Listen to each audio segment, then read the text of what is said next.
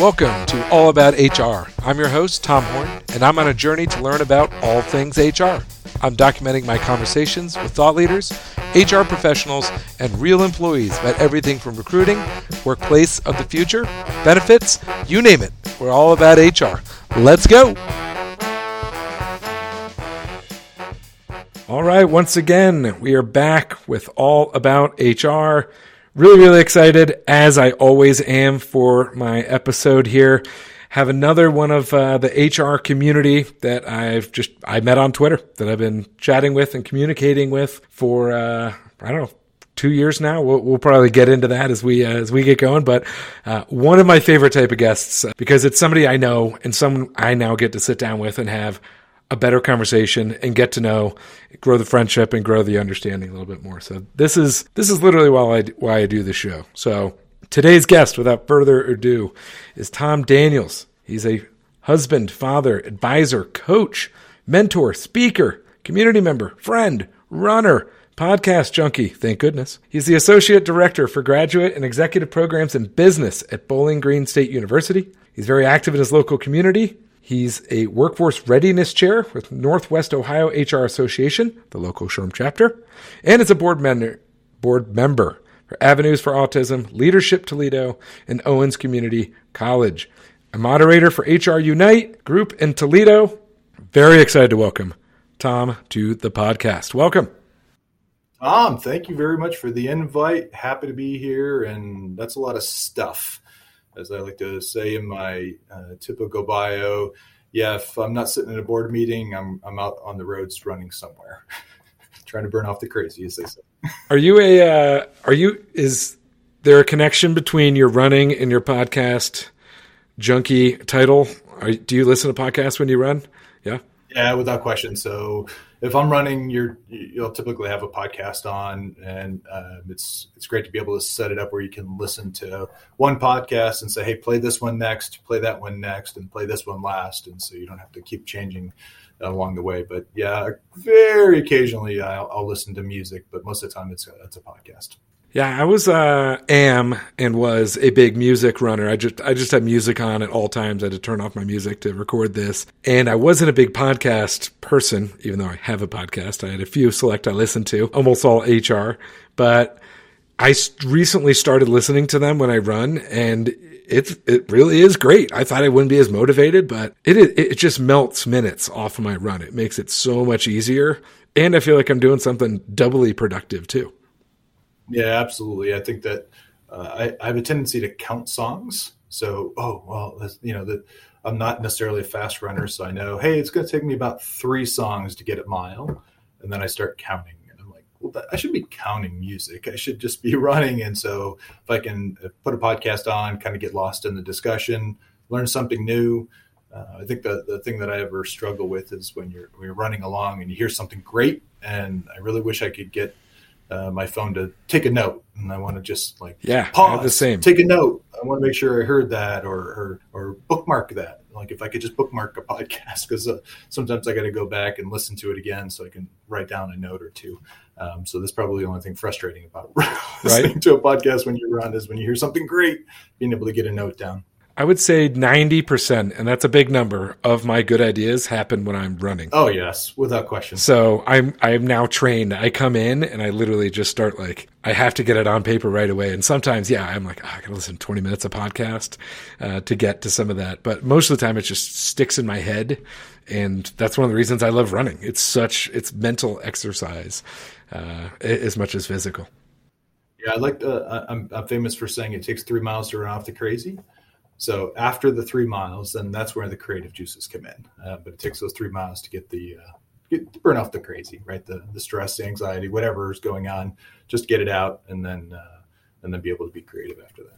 Yeah, I love that. And I'm just now starting to do that myself. That I was always, I did sports, I wrestled, I ran, I did cross country, I did lacrosse. I would do warm up, and my parents are both coaches. I know the importance of warm up, but I never felt like I got a benefit. But all of a sudden in the last couple of years, I realized that there is a massive change for me after. And with running, it's probably 2.5, 3 miles if I just had to guess for myself. So it's funny how all of a sudden it's making a difference for me. Maybe it was there and I didn't notice, or maybe I'm getting older and I'm noticing things more. I don't know, but I love that. I think it's 3 miles to run off the crazy. The first mile is a liar anyway. We all know this, right? And then the next 2 miles burn off all that crazy, and then after that, all the creative juices can flow. Yeah, absolutely. Yeah, mental warm up. To kind of put a pin on the running, which I doubt that's true. We'll probably come back to running. That's just how it always happens to go with us. But I was in a running lull, and you absolutely got me out of it. I didn't run for 5 months, and I saw you on Twitter talk about a run, and you're running for a cause, and I want to talk about that. Sure. Yeah. But it inspired me, and I was like, oh my gosh, I haven't run in 3 months because it's winter. It just didn't cross my mind. And I went and ran that week, and I've run a couple times a week since. And I just want to thank you for that, because it's amazing how you can get out of rhythm and not even realize it until all of a sudden you do. And it's like, what happened to me? So you saved me. I'm back running again. I'm not on this Peloton you see behind me. And it's great to have a break from that thing too. Yeah, no doubt. Well, you're welcome. My guess that might be, you're not the first one who's kind of mentioned that. There's a couple others in the HR community who've kind of thrown a note to say, hey, I appreciate your inspiration. And for me, this is how I burn off some of the crazy. It's almost like I've become to need it. Yeah, in terms of being able to get out there, you got to burn it off, right? And so that's what I do. Some people hit the gym, some people like to read, some people like to watch TV. Like Tom needs to go for a run. It's good for your mental, but you also tell me about the fundraising effort. Is it still open? Is it like jog my memory on what cause you were running for? Appreciate that, Tom. So as mentioned in my intro, I'm a board member for Avenues for Autism, which is an organization here in Northwest Ohio that supports families and individuals who are on the spectrum or have individuals on the spectrum, just in terms of life without limits. That's kind of the spirit of Avenues for Autism. They've really started this incredible navigation program to help those families with navigating the support and systems that are available throughout our region. And so, I signed up for the Glass City Marathon here in the Toledo area, and I'm doing fundraising for Avenues for Autism to help support the cause. So it's been pretty motivational for me. It gives me a little bit of more of a purpose to do those really, really long runs. 19 miles yesterday was a long way to go. And along with that, we have another member of our HR community whose family does have a family member who is on the spectrum. And so you'll see hashtag Team Emily on my post. And you probably see that on Christy Engler's as well. So both of us supporting each other along this run, and she's signed up for the half marathon here in Toledo. So awesome. She's going to do the half marathon. I'll do the marathon, and we're kind of both on hashtag Team Emily. And when is the marathon? April 23rd, not too far away. So we got about 6 weeks from yesterday, but who's counting? Yeah, but you did 19 miles training. I don't mind. I feel like I could get through the 26.2 marathon, and I would train for it, but having to do that amount of running for that many weeks and like building up to that is so intimidating for me. So, congrats for even finishing the 19-mile training run. Thanks. I think the training is hard for a marathon. It's brutal. And so, about 6 weeks to go, and I'm looking forward to it. It'll be fun. Excellent. Send me a link. We'll tweet it out as part of the show. We'll put a link in the in our episode all about HR. We'll make a donation for Emily as well. Great. Thanks so much, Tom. And for you, for everybody. It works for me. I'm going to ask you. We kind of started touching on it, so I want to just jump right into this. But what are you listening to right now, Tom? So again, Podcast Junkie. Listen when I run. There are number of podcasts that I listen to, of course, and All About HR is on that list without question. Thank you. I would like to say that, I'm still listening to the HR Social Hour half-hour podcast, but I think I listen to every single one of those episodes, all 250 plus of those. So, but there are 3 of them that I find that they're my go-tos. As soon as they are launched, I go to. So one of them is the Learning Leader Show with Ryan Hawk. That's definitely my favorite one. Ryan's incredible question asker. I think his podcast has now celebrated its 8th year. So He's got hundreds of 500 episodes or something like that. It's definitely one to check out. Another one is Finding Mastery with Michael Gervais. He's a sports psychologist. So he worked with the Seattle Seahawks, and his interviews that he does with his guests are fantastic. And then the last one is a little bit more, again, kind of leading into the HR circles, is Leading from the Heart with Mark C. Crowley. I'm also in that same mindset of, well, we lead from our heart. That's where we lead. I mean, we're part of the HR community, right? Of course, we lead with our heart, right? Or you hear Steve Brown talk all the time about we're human beings. Yes, treat people like humans, right? And so, and if we can lead from the heart, that's very human focused. And so, those are my three podcasts, go-to podcasts right now. It's always a mix of, ooh, I'm excited to try these new podcasts, and then guilt that why have I not listened to these yet? Especially the Mark C. Crowley Leading from the Heart. I've seen that. I have not listened to that yet. So I'm going to go for a run this afternoon. I'm going to put that on my running playlist. So, and we'll have links to these, of course, as always, for others to check out in the show.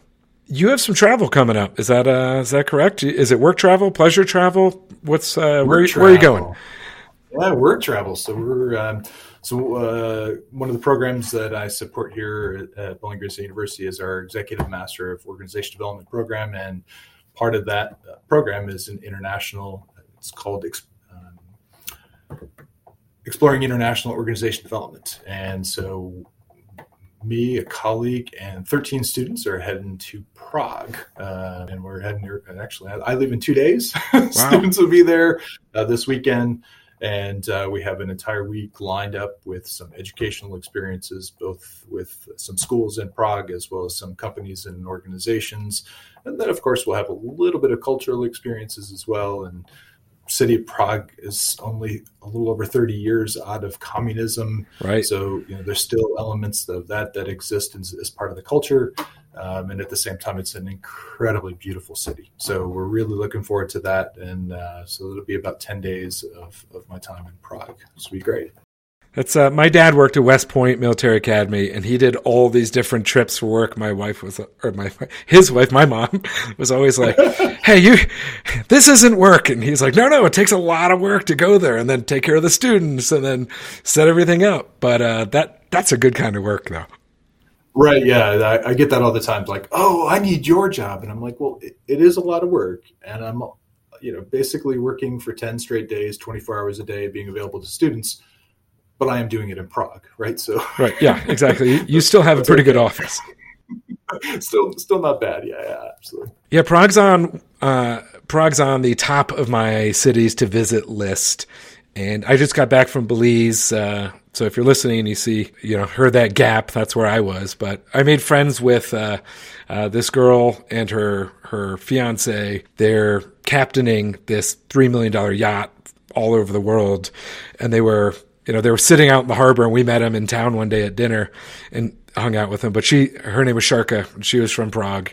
And she was telling us all about it and showing us pictures. We were just I was like, oh my gosh, I have to go to Prague. So that's cool. Good crossover our trips there.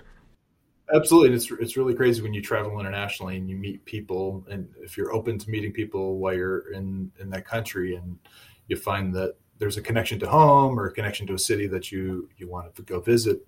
We were in Amsterdam last July, and after a visit to the Anne Frank house, a colleague and I we were just trying to find a place where we could just decompress, because it's really intense there. If you've never been to the Anne Frank house in Amsterdam, it's just really heavy.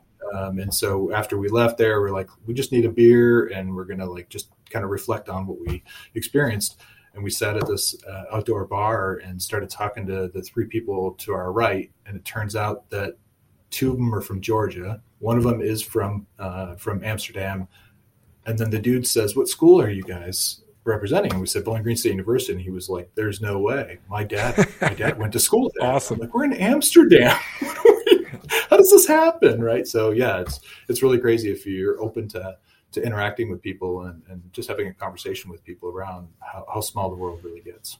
And I feel like that's kind of a nice transition into some of the HR conversation, that if you just open up to people, if you see people for who they are and get outside of your comfort zone, don't just focus on the people in your role or in your space, and you can get out, as a manager, if you can get out of your desk and just get out on the floor, you can learn so much about people. And it's amazing how often there's some connectivity there. Absolutely. Yeah. And even working here at the university and being able to connect with students literally from all over the world, and kind of suspending your judgment about what it's like to live in Tanzania or to live in Botswana or India or South Korea, and then just being able to have a conversation with the student about what home is like. And well, you learn so much and I feel that way just about people. And if you could just suspend your judgments and just have a conversation, you learn so much about people. And of course, that's true in the HR world. That's what we know is just being able to have a conversation. And a lot of what I like to focus on around HR is the workforce readiness, right? And the coaching of younger employees. So it was really interesting. You talked with Mike Sipple a couple of weeks ago, and their organization works with their early to mid-career folks. Yep. And that's who I also work with on a regular basis. And so for me, it is about having those conversations with them about, so where are you today? Where is it that you're looking to get to? And then how do we help you kind of on that path? And if you can really suspend a lot of that judgment and just be genuinely curious and ask questions, you could really help open up, and you'll learn a lot about other people and even a little bit more about yourself. Yeah, and that takes me back to, I think I first said, we need to get you on the podcast a long time ago, scheduling and life and whatever. I can make a million excuses. But when I first brought that up, you said to me was, well, I'm not really an HR guy. This is what I do in the university space. And now as we connected to do this podcast, you're like, oh, I just spoke at an HR conference. And, you went from, I am a friend and I like the HR community, to now being really fully a part of it, to the point to where you're literally speaking at conferences. What was that journey like for you, and how did it get to where you're at the conferences? And then we'll kind of dig into what you're talking about there. But how did that gap when we first started talking to actually having you here? So the crazy thing is that, I work here at the university in this role. I've been here, again, 9.5 years. But prior to that, I worked in corporate world for 20 years. And the last 5 years of that corporate world was in a learning and development role. And so when I took a role in learning and development, I was reporting to an HR team. And so I was like, ooh, I probably should learn more about HR. And so about a year after I took that role, I studied for and prepped and actually became HR certified, and was so I had earned my certification through HRCI, and so I was. Mm-hmm. I would say, well, I'm not the HR guy. I just report to HR. Yeah, it's part of the learning and development. But truly, it was because I cared more about our people and more about the development of our folks, and so. More HR adjacent is probably the way to look at things. And so my graduate degree is organization development. So for me, it's HR adjacent, HR related. But so I never considered myself the HR guy, just kind of HR adjacent. I think our stories are similar in terms of how do we find the HR community? We're stuck in COVID. We're people. We're looking for interaction, but we're kind of stuck at home, and wasn't involved much in Twitter, and started to, and I was like, wait a minute, what's this hashtag HR community stuff? Right. And so the engagement started right there, to make some incredible connections throughout the country and throughout the world related to the HR circles. And then, show up at an HR conference, and at the Ohio HR conference. And that's where I met Mike Sipple. I also met Christy Engler there, and then ended up in Wisconsin HR conference last year and got to meet Jeff and Ira. And so started to meet people in person. And of course, that's a different world when you finally get to meet some of those folks in person. So I'm sure, Tom, you and I at some point will find a way to connect. Yes, I think I'm getting closer and closer to convince my company to send me to more shows. So I actually might even make it to SHRM this year. So I'm pretty excited about that. There you go. Hopefully I can check some boxes. But I've got some state SHRM shows I want to go to, and Ohio and Wisconsin are both on that list. So some good peeps hopefully sooner than later. Yeah, and again, I'm going to talk about speaking at HR conferences. Yeah, I spoke at the Wisconsin State SHRM conference last year, as well as Michigan SHRM last year, and in the past have spoken at Minnesota State SHRM and Ohio SHRM, and then some of the local chapters as well. And typically talking about leading organizational change, coaching. Those are two of the topics that I tend to talk a lot about, because those are the two spaces that I'm most familiar with, obviously, right, as opposed to HR competencies and day-to-day HR. It's definitely not my space. There are experts in that space, so let them do that. Yeah, but that's what I love about HR, and that's why we even went as literal as put that in the title of this, is it's just so broad. And with all due respect to the HR practitioners that are doing it day to day, that is a really tough job. But I also think, I came out of hotels, and we'd always say, who's in housekeeping? And every person would say, I'm in housekeeping, because it took the entire community of the hotel to be having eyes on everything and make sure the place looked great. And I feel like HR has the core function, there's housekeeping and hotels, but then it also expands that everybody else in that space, from leaders to organizational development to learning and development, that is in the HR sphere. And it takes everybody coming together to make HR successful and to make culture successful in organizations. Yeah, I would go back to your conversation with Steve Brown. And one of the things that I wrote down when I was listening to it on a run. Of course, I had to stop because I wanted to make a mental note of this. And I think the way that Steve put it is, if people say you have to go talk to HR, then you're not part of the organization, right? Yep. And I was like, dude, that is, it's pretty profound, right? It's if you're external to the business, then you're not part of the business. Like, no, you need to be part of the business. And so it's everybody's responsibility to be part of taking care of our people. I love that. I love that you captured that and brought it back to the forefront, because I think that's a huge piece. So at a high level, when you're talking, summarize your change management presentation out at a conference. What are the key pieces of that? Give us some of that knowledge that you've built. One of the things that I talk about around change management, of course, if you're at an HR conference, you get an hour. So I can't teach people to do change management fully in an hour. If we could do that, then everybody'd be really, really good at it, right? Right. Yeah, so when we look at the change management, Tom, I typically look at a model for just assessing an organization or a department or even an individual in their preparation for change, and then being able to look at, hey, are they ready, and where are they at kind of on this change journey? Because there's a number of different steps. There's a couple models for change management, but there's also the change journey, and there's a couple of different models for that change journey. And so, it's typically that we're at some status quo. There's some type of disruption that's going to happen, right? And as soon as the disruption happens, of course, chaos happens and performance tends to go down. And then we realize that, we're going to do something. So there's going to be some type of adjustment that's going to be made, some type of intervention that's going to be created. Then we're going to start testing new behaviors. Hopefully we'll test some new behaviors. We'll find some stuff that works. And then we're going to be able to move from testing those to implementing those. And then hopefully we're at a new status quo, right? A higher, more productive status quo. Along that journey, of course, it can be painful. But what we talk about is every organization wants to shorten the amount of time in that change journey. And so if we can start at the assessment level of understanding where we're at from an individual, department, organization, in preparation for that. And that's kind of what I try to focus on, is where are we at to start? And then what kind of specific activities can we do to kind of move people along in kind of that change journey? So right.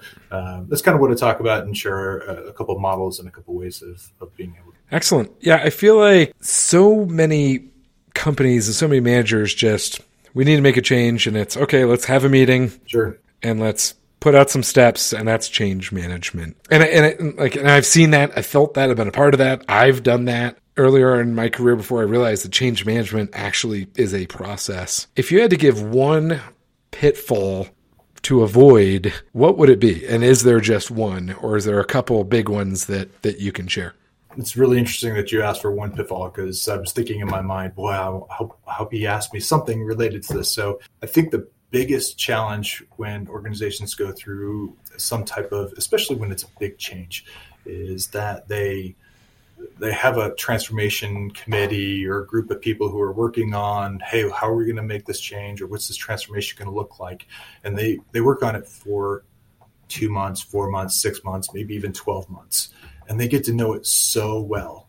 And then when they roll it out to the organization, they forget that the rest of the organization hasn't been involved for the last 2 months, 4 months, 6 months, or 12 months. And so the committee knows it so well that they can't understand why the organization doesn't understand where they're at. And so they just try to, almost like it's a forced, and they forget that they have to give everybody an opportunity. Not that you have to give them 2, 4, 6, 12 months, but they got to get up to speed to where you're at. Because you got there over time, and here you are trying to launch something, and you're expecting them to just accept it as is, because this is just the way it is. And so it's possible to do, but you just got to help them get there faster than maybe you got there. But I think that, to me, that's the biggest pitfall, is forgetting how long it took you to get there. Because you're so familiar with it. That's a great piece. And I've just really now realized at this point in my career, my life, that when change happens, I just sit on it and shut up. Don't give an opinion. Don't be happy. Don't be sad. Just be. And almost, it's like magic. 24 hours later, I know how I feel. I've made my peace with it.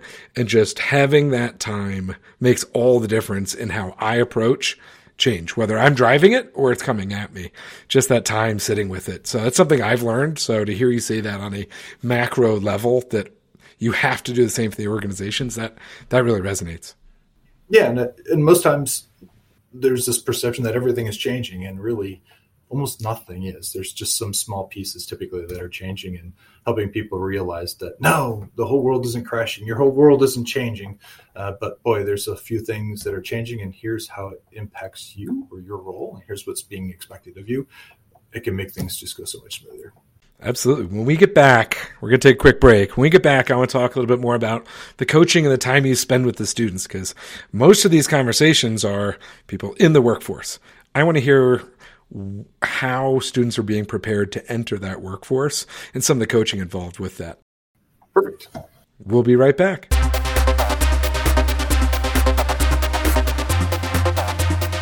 All right, it is time for another edition of the HR Hot Sauce with Tom Daniels. Tom, are you ready? Tom, let's do it. What's the best job you've ever had? Sounds self-serving, but the current job I have is absolutely the best job I've ever had. What's the one phrase at work that drives you nuts? That's the way we've always done it. It drives me absolutely crazy, and maybe it's because, we teach change management in the 2 programs that I support here. And so, of course, when it's that's the way we've always done it. Now let's get out of there and let's change it. Do you like working on rainy or sunny days? Well, Tom, I'm a runner. So I'm going to be working on rainy days, because when it's sunny out, I want to get out on the road. How can someone make your day at work, Tom? One of the greatest parts of my job is when a student lets me know that they got a job. Fantastic. Best useless skill? Best useless skill might be that I'm quasi-ambidextrous. And so I write and eat left-handed, but I play sports right-handed, but I can still write right-handed, and I can still play sports left-handed. It's not really good for anything, but I can do that. So my friends like to call me amphibious versus See, now I'm glad I like that question. I was thinking about taking it out. I'm leaving it in. Mild, medium, hot, or nuclear? I'm somewhere between hot and nuclear. Same here. Favorite interview question to ask or be asked? So the favorite question that I like to be asked is, what do you like most about your job? Because as soon as you ask me that question, big smile comes on my face, because again, I'm going to talk about interacting with students, either prospective students or current students or alums, about the work that they're doing. And it just fires me up every day. And then finally, the favorite song to bring you out of a funk? I'm going to give Metallica Monday a shout out here. Wherever I may roam will fire me up every single time. Perfect song for a runner. Thanks, Tom. Well, let's get back to the show. And we are back talking to Tom Daniels about change management, going to Prague, Bowling Green. We're talking about Bowling Green University. State University? Is that the full proper term? State University. Bowling Green State University. Great conversation. What we were leading towards, we're coming out of change management, we're leading towards is, the other piece of what Tom does in his experience is developing the leaders of today and tomorrow.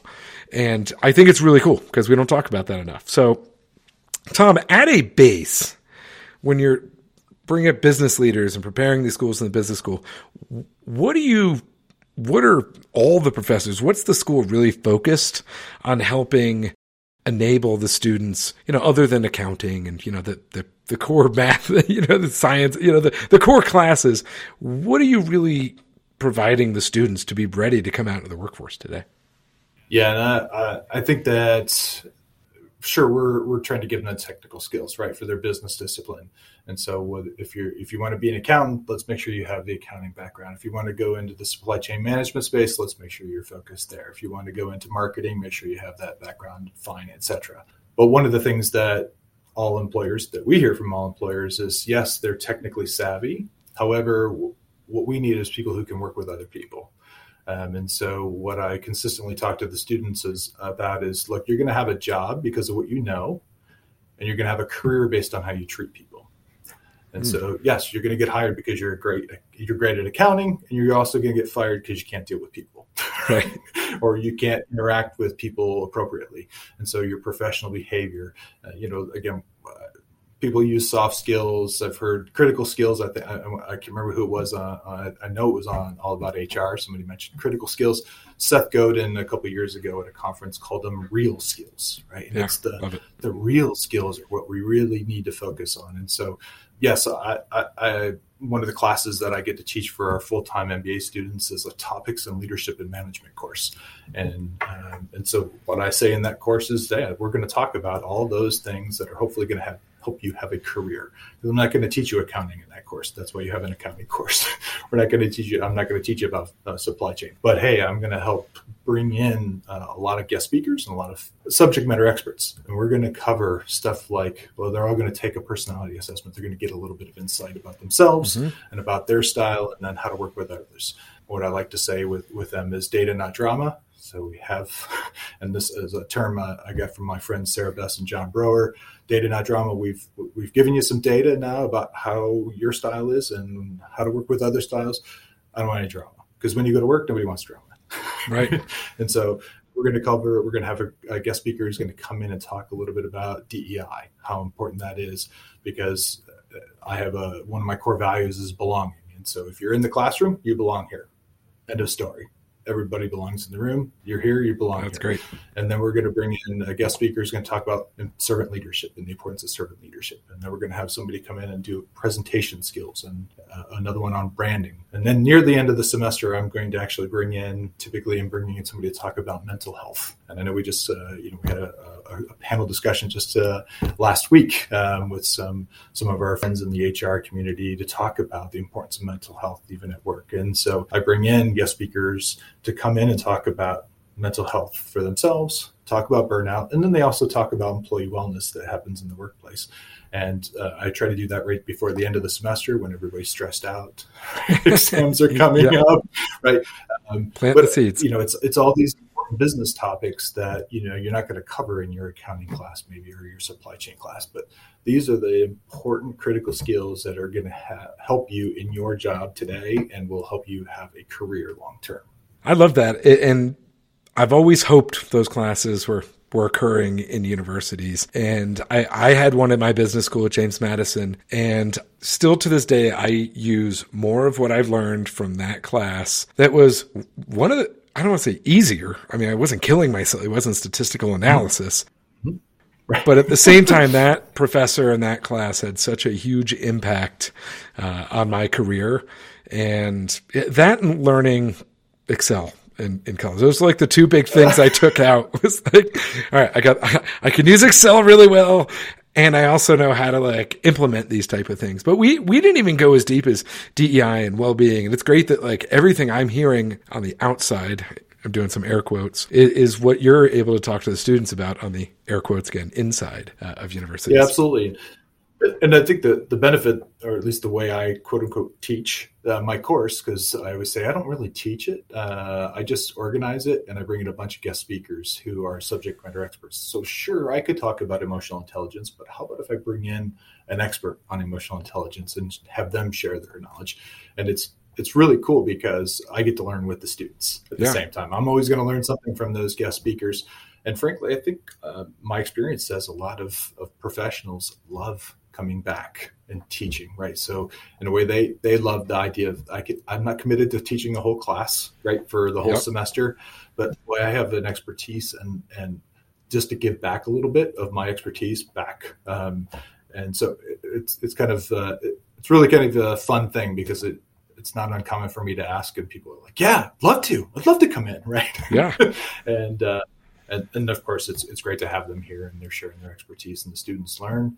And then, of course, the students say great things at the end, where they're like, "Hey, it wasn't hard. The class wasn't hard, but it was really interesting." And of course, they have assignments to do along the way. And even though it's a topics and leadership and management course, so they're required to go through a values exercise, and I'm going to push them to create some type of personal mission statement. And they're going to do some interviews with working professionals in jobs that they want to be in so that they have a better understanding of what it looks like. And of course, I'm going to push them to do some professional networking as well. So we'll even bring in a speaker to talk about professional networking and how do you do it, and want them to start building that professional network in their very first semester, right? So it's a lot of fun. I have a lot of fun with that class. And I think the students enjoy it. They tell me they do. Yeah, right? Even if it's a Friday class, it's always been Friday afternoons. MBA students, for 4 hours on Friday afternoon isn't exactly what they're excited about. But again, if we can cover the topics that we need to and get them some value on the outside that they can take out with them, it tends to be a lot of fun.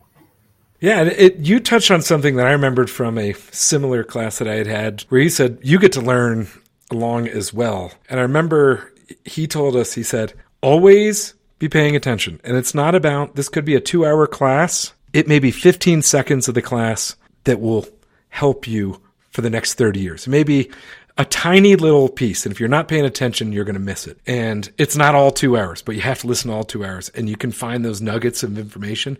They're going to make a huge difference. And I think that's kind of what you also illustrated. Professional, you've got this big experience, but you're still going to listen. I bet you're still taking out going, ooh, this is the third time this person spoke or he or she spoke into my class. I like that. And it probably still rings the bell. You're probably still getting it. Absolutely. Or sometimes you got to hear a message different times, right? And so you get you're in a different space each time you hear it. So you're going to hear something new or something different, and it's going to hit you differently. You're like, wait a minute, I need to reflect on that, think a little bit more about that. With working with students, working with master students that have been in the real world, I call it the real world. Everything's the real world, like especially college. It sure feels like the real world when I was there. I was learning lessons left and right, but post-graduation versus in. Is there a difference you found in how they approach learning? Like people at a company, when the company's teaching you versus students learning, is there an approach from the audience that you've noticed differs between the students and in a more professional out of education? Well, it's really interesting because, again, I work with graduate students, so I don't necessarily work with the undergrad students. So I get the older adults, or at least the older students who are expecting to learn something that they can take to work, right? Book learning is fine, but when they can do and interact with each other and some type of experience. What I like to say is that, especially in a grad program, it should be learning not just with each other, but from each other, right? And so they want to have that interactive experience. And so actually all the graduate programs I work with our full-time MBA students. Mm-hmm. I work with our Masters of Organization Development program, which is an executive program, and then our doctorate program in Organization Development and Change. And those are executive students as well. And they're all cohort-based. And so all students are taking all of their classes together. So when you put that mix together and you get people who have different undergraduate degrees and they have different work experiences and different professional backgrounds, and you put them in a room, and then they want to learn not just from a sage on a stage, as the traditional professor like that viewpoint, but that's fine, right? To learn some But at the same time, how do we get them to interact, to share some of the knowledge that they have, because they want to learn not just with each other, but from each other.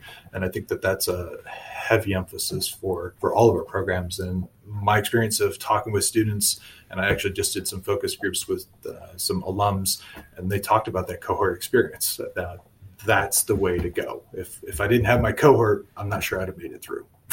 Because my cohort carried me or helped me stay engaged or helped me learn that discipline that I was struggling with. So I made the finance class. I don't want to be a finance person, but I knew I had to take the class. I needed to know enough, and somebody was able to help support me through that. But boy, you know what? When we got to that marketing class, I'm the more creative type, and I was the one helping that individual, right? And so it's this back and forth learning where you're learning with each other, but also from each other as well. I mean, that's inspiring me. I've always wanted to go back and get my MBA, but I kept waiting for one of my companies to pay for it for me. So I didn't have to go pay for it myself. So Chris Coberly, if you're listening, feel free. We can have that conversation. That's my CEO, of course. But no, that is true what work is like. So to hear the programs really operate a lot like organizations as far as how you learn, how you have to interact, how you have to have shared experiences to be able to get to that end result. That's really great to hear. I haven't dug that deep, and I honestly have no clue what those programs were like. And maybe they're all different, but what you're saying gives me a lot more excitement about how we're integrating learning, work, university, degree, experience. It really all seems pretty fluid. Yeah, some students could choose Bowling Green, and that's great. You should come here. Our programs are great. I don't want to try to be necessarily selling our programs, but I would encourage any adult who's going to go back and earn a master's degree or even a professional doctorate degree is to look for that cohort experience, making sure that you're going to have some experience that way. Because boy, that interaction with other students who are also driven, who are like-minded in terms of that they're pushing forward is really imperative. They're motivated just like you are. They're driven just like you are. And the difference between grad school and undergrad is you choose. Right. Some students went to undergrad because mom and dad were paying for it, or there was an expectation that they should go or something like that. Yeah. Graduate degrees aren't required. And so students who are in those tend to be in those because they will choose to be in a program and choose to learn that subject matter. And so you're going to be in there with some like-minded individuals. And so looking for a cohort experience to me is priceless.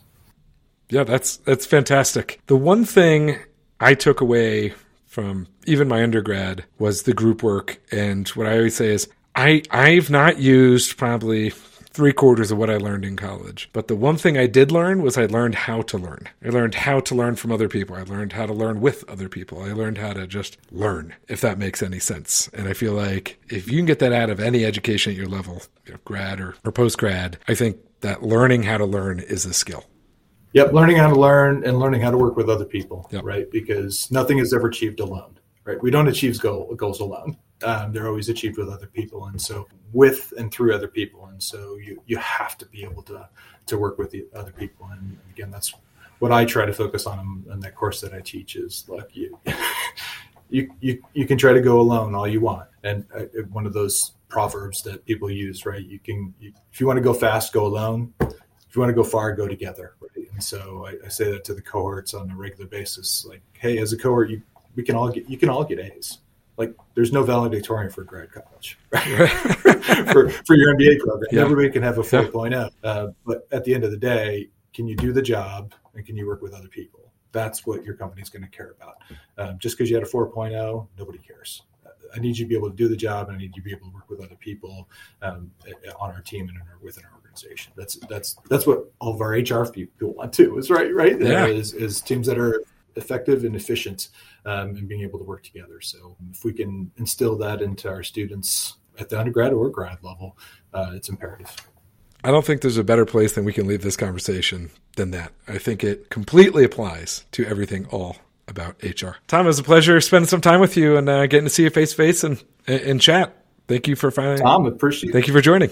Absolutely. Appreciate the invite and look forward to seeing you out there in the Twitter sphere sometime soon. Yes. Have a very safe, productive trip to Prague with you and your students. And we will continue following Bowling Green State University over here from my house in Denver. It's been a pleasure. All right. Great. Thanks, Tom. Oh, wait. Where can people find you? The best places to find me, LinkedIn, under Tom Daniels, guy who is definitely wearing an orange tie, BG colors.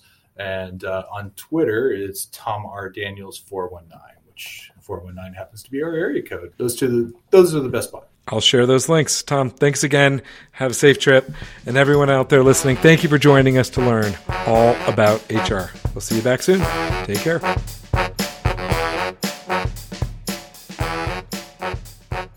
Understand, engage, inspire, and retain your people like never before. People Element's employee experience and engagement solution delivers powerful intelligence, giving you the confidence to act. To learn how you can gain a better understanding of your employees, please visit us at peopleelement.com.